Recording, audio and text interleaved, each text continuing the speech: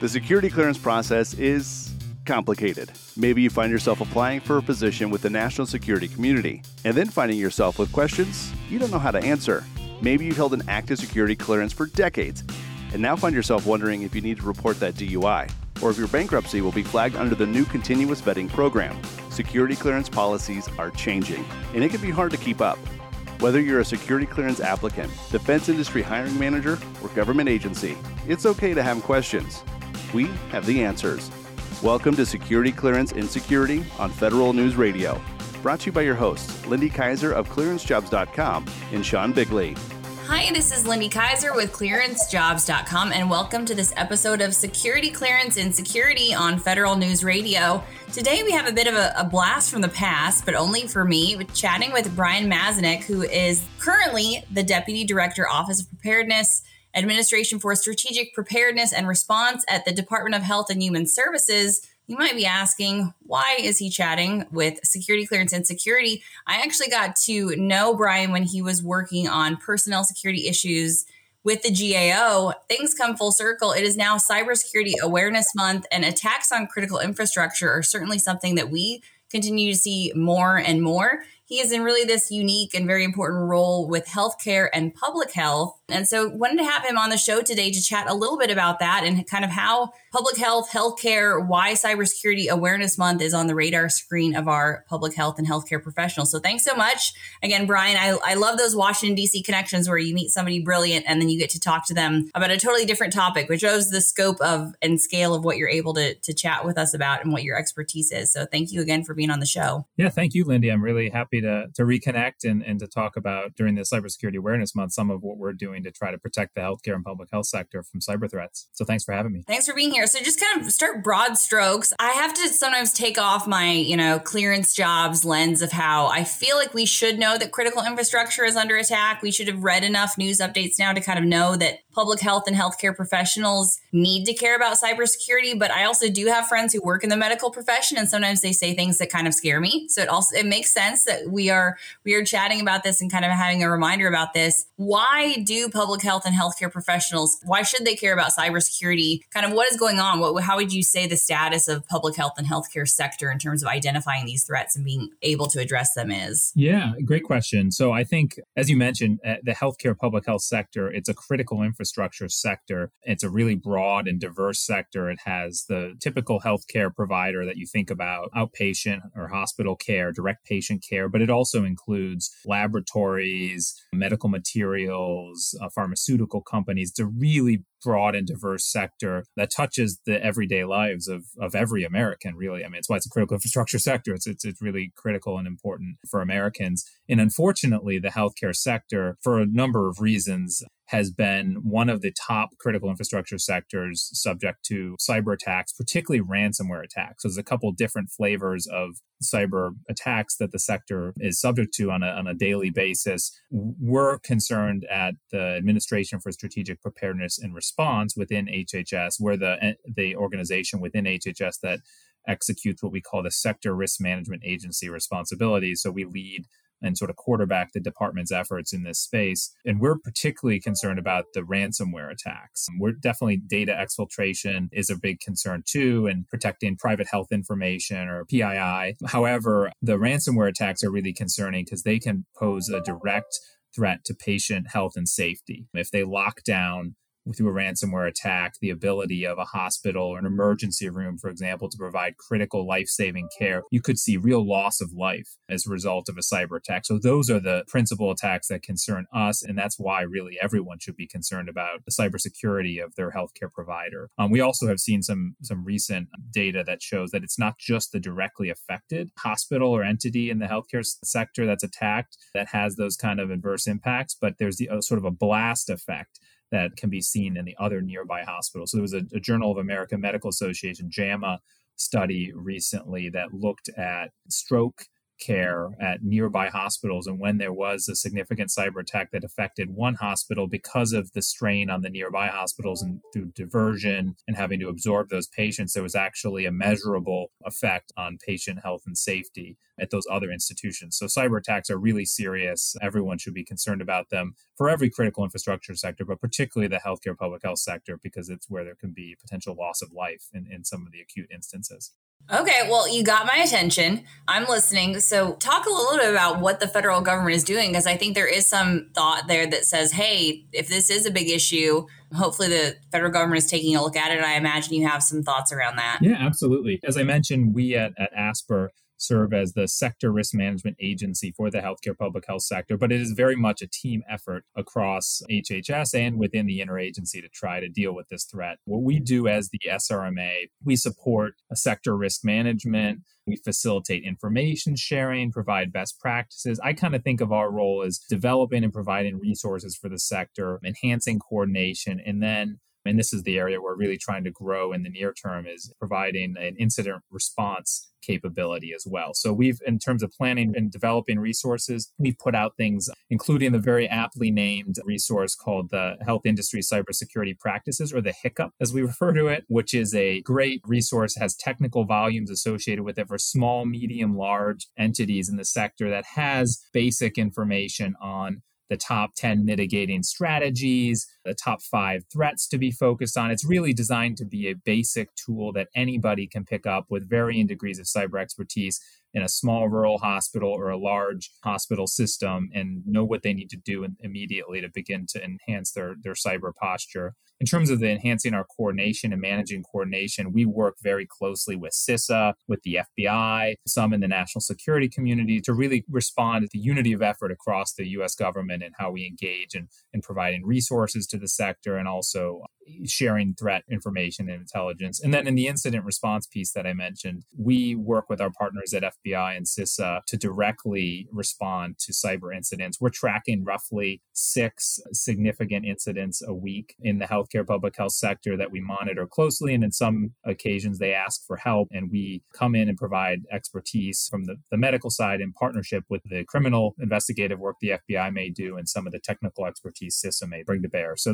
that's kind of what we're doing now to engage and support the sector. And we're in the midst of standing up a dedicated cyber division within our Office of Critical Infrastructure Protection. We'll be hiring some new staff and hopefully bringing on some new capabilities to better support the sector in the coming year. Yeah, I appreciate that. And I love when you talk about the interagency effort of it, because I think when you're looking at these big problem sets like ransomware, attacks on critical infrastructure, appreciate you are talking about that you're working with partners on those, because a lot of this stuff requires an interagency effort. It's not happening in a stovepipe and in a single use case. So I love to see that the government is kind of, joining hands and working together on this stuff. And that kind of ties into the next question, was kind of about lessons learned on this. I think when we talk about cyber attacks across the board, it's usually not, if there's going to be an attack on your system, but when. Can you talk to past cyber attacks specific to that HPH sector and how they're playing into the current strategies and policies that the government is undertaking? Absolutely. No, that's a great question, Lindy. I think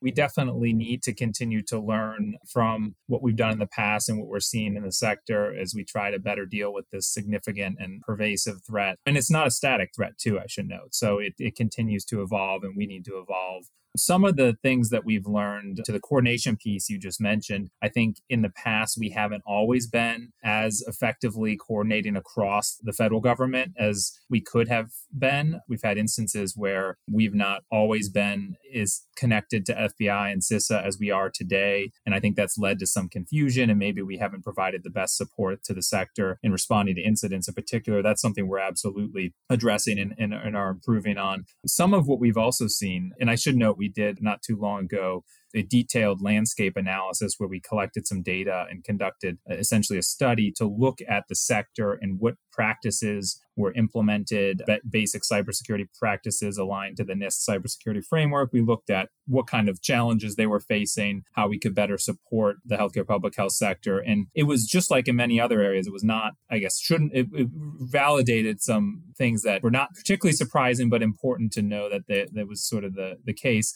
in that basic cyber hygiene is still really important. There were some basic mitigating steps that were not always taken that could really significantly enhance the posture of entities in the sector. Yeah, I love that you brought up basic cyber hygiene, because I feel like when you kind of dig in and analyze a lot of these incidents and issues that happen, it does come down to basic best practices and things. And I do feel like that's kind of why an across the board effort, I know CISA's kind of worked really hard to promote this across both the government agency side and private entities to say, hey, taking some proactive steps could be a big help. So I kind of want to stay on that proactivity piece of it. What are some of maybe the research and development efforts or things that you're doing to get ahead of the next cyber threat so that we're not, sometimes it can feel like we're in a constant reactive posture, right? Just because the threats are so pervasive, they're so constant. It seems like our adversaries have unlimited time to attack us, and we have a cyber skills gap that we keep talking about. I know that might always be the case to some extent. There is some reactivity here, but I know there's also a lot of proactive pieces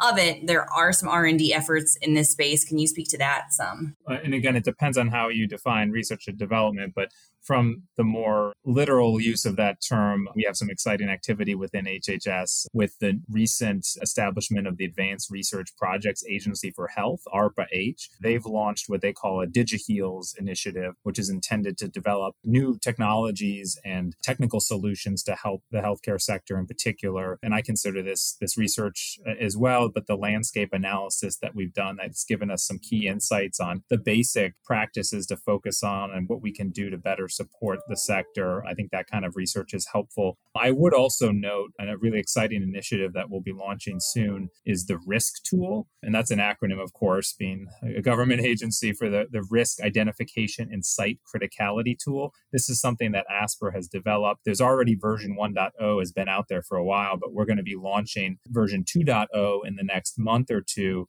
And this is going to be a very user-friendly, dynamic tool that's free for entities in the sector, for hospitals and other entities to use, which will allow them to assess their risk against, it's not just cyber, it's 67 different hazards, but it will allow them to evaluate their risk. And what it's going to also do, if they elect to enable this feature, it's purely voluntary, that will feed some data back to us as to what their risk posture is, which will inform in the aggregate some of our efforts to better support the sector as well. So it'll give us a feedback loop, and that will help guide our efforts going forward. That's amazing. I think it's always great when you can get these big groups together, because I do think it takes kind of some of that movement around some of these things to say there's a lot of good ideas out there sometimes, but if you don't get enough momentum to really implement them across the board, it can, you're just not accomplishing as much as you can be. It does seem like, especially for arenas where cybersecurity maybe was not a part of the genesis story, right? We don't traditionally go to the doctor thinking about our cybersecurity health or cyber hygiene. And in a lot of those industries, it can feel like the cyber piece is an add-on or kind of an additional thing that's being done. And it's not necessarily in the ground floor of when they're launching a new system or building a new facility or thinking about something. So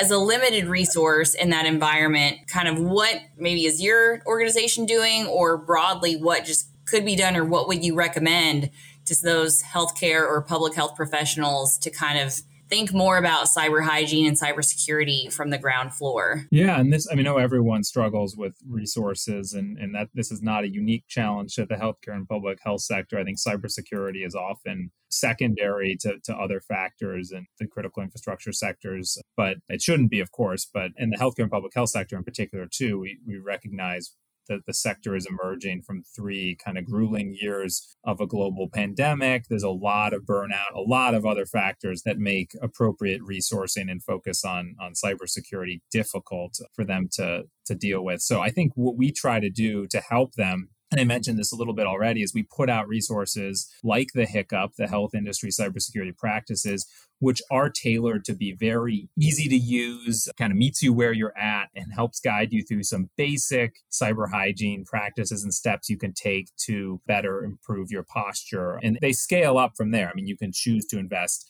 as much as you'd like, of course. We also, I think from the federal perspective too, I mean, resources are very much constrained. We're under a continuing resolution right now, of course.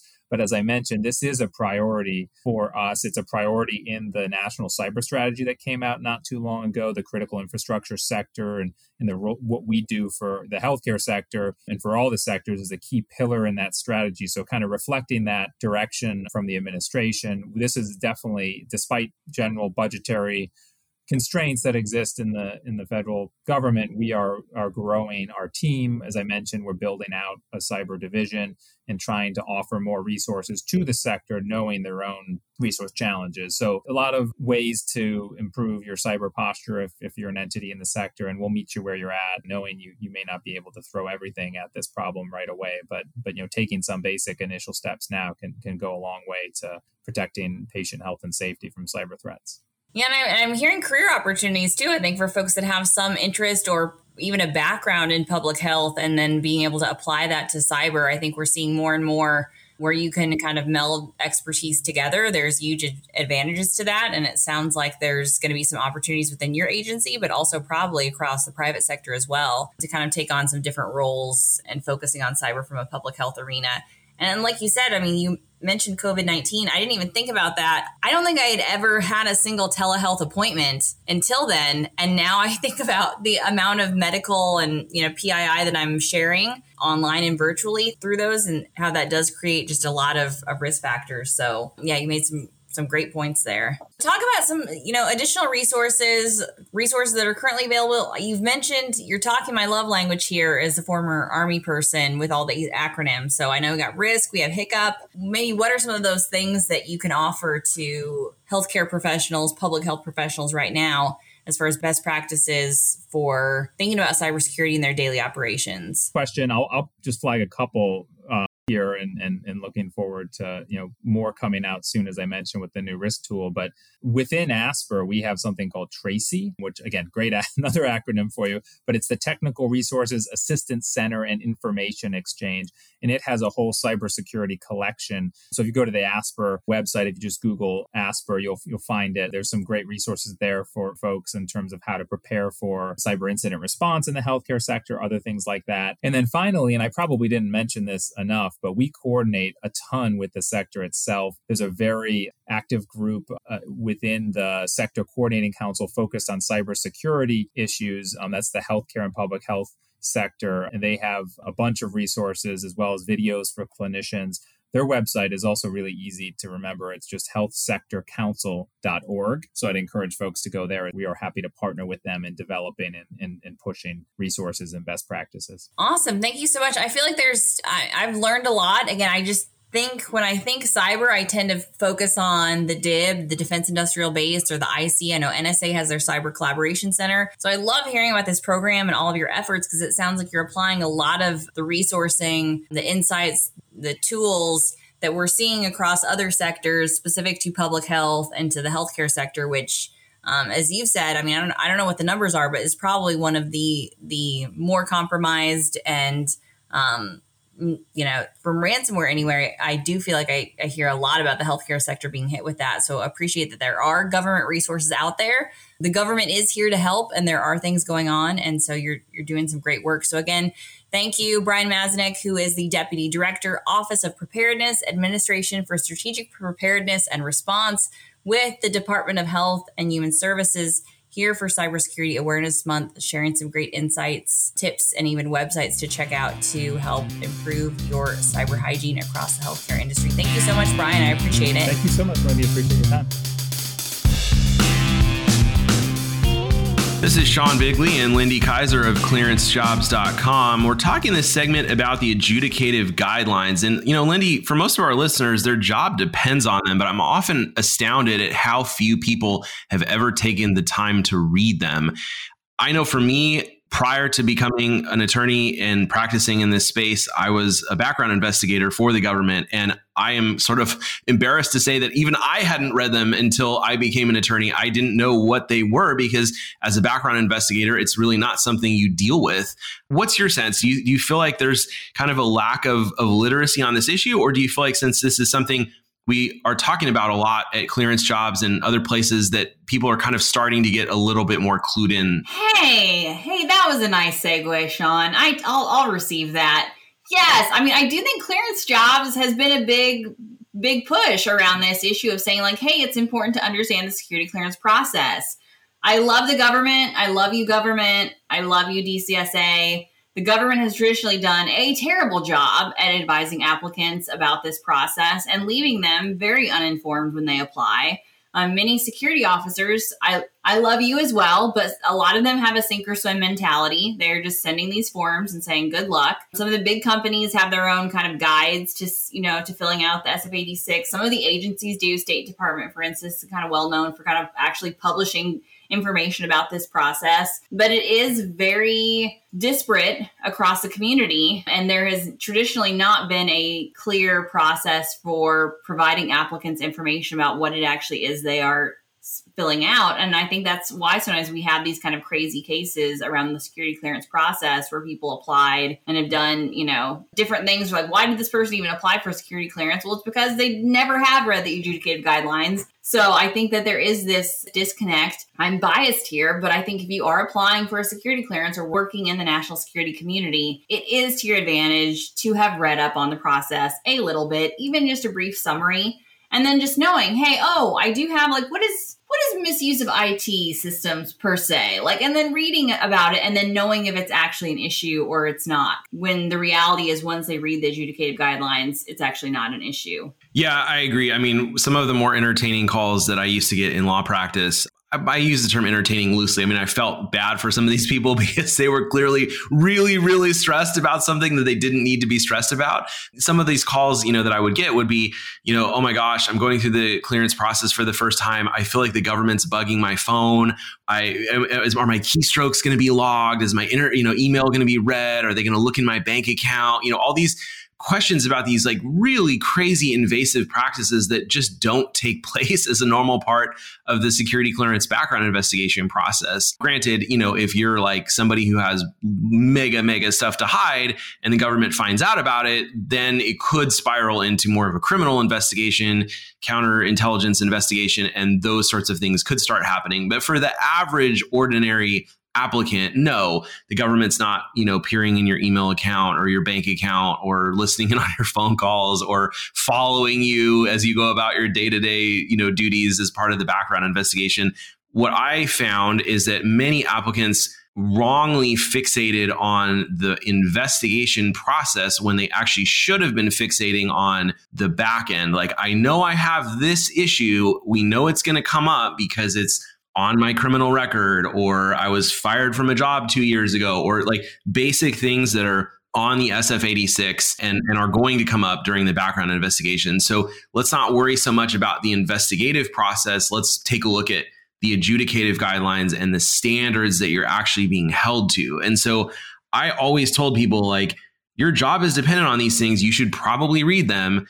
And it's one of those things where I think, in particular, some of the outlier adjudicative guidelines, the misuse of IT system, the sexual behavior, the psychological condition, some of those things are the ones that people actually need to be focusing on. I'm curious, Lindy, obviously we get a lot of user questions, comments, things like that on ClearanceJobs and ClearanceJobs blog. Is there one particular adjudicative guideline that seems to be kind of the one that causes people more problems or stress than others? Well, I mean, everybody asks about the drug use one, right? Drug involvement. And that's because we've spoken about frequently on this show, the evolving policy, the trends around drug use mean that just hits a lot more folks. And that we always emphasize with the adjudicative guidelines, this is why reading them is important, because it is not just drug use, it is drug involvement. And so that's why it hits a lot more applicants. We get the whole, hey, my girlfriend does drugs, or, I have a cohabitant, or my roommate, or just a lot more issues around that. And that's just one of the frequent ones. I'm always surprised financial issues hit a lot of applicants. We don't get as many questions about that as we do the spicy security clearance questions. And I think that's because, as you talk about here, people have not read the adjudicative guidelines, maybe have not gotten a copy of their credit score recently, and are kind of blindsided by a lot of things that come up. And that's why I think reading the adjudicative guidelines ahead of time is helpful doing some basic personal organization triage around like knowing what your credit score is or if something's going to get flagged is super helpful because the government tells you how to mitigate this stuff. I mean, sometimes people act like shocked of like, how can I do it? The adjudicative guidelines spell out if you have X issue, Y is how to mitigate it. And you can use the additional comment section of your SF-86 not to overshare information, but only as directed to specifically address issues that are mitigating factors in the adjudicative guidelines. I mean, and that is what is painful about the process because I see people use things like the additional questions poorly. And that is directly because they have not read what is actually mitigating. And then they end up including more information that makes them look bad rather than what makes them look good because we don't know how to defend ourselves properly. And this is why we need attorneys. But can you have like maybe even examples of that, of how like a misapplication of the adjudicative guidelines where somebody actually made their problem worse? Yeah, I'll give you a great one. And this was really common that I used to see all the time where people would try to excuse their drug use by the fact that they were intoxicated. And they would say, I only snorted Coke because I was super, super drunk. and you would have to kind of look at them and say, like, that's your excuse? That's your answer? And there, to be fair, there are outlier times when that works. Like, for example, you get slipped something in a drink and you didn't realize it. And, or you are not somebody who's normally a heavy drinker, but there was a one-off occasion where maybe you had a few too many. And that was when you like those scenarios with the help of an experienced attorney can potentially work in your favor. But for the vast majority of cases, not so much, because if somebody is regularly using drugs and they're regularly getting drunk on top of it, then you now have two issues instead of one.